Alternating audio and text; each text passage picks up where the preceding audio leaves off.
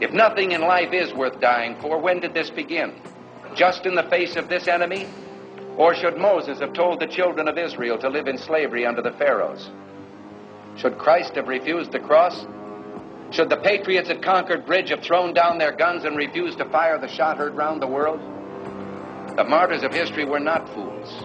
And our honored dead, who gave their lives to stop the advance of the Nazis, didn't die in vain. Where then is the road to peace? Well, it's a simple answer after all.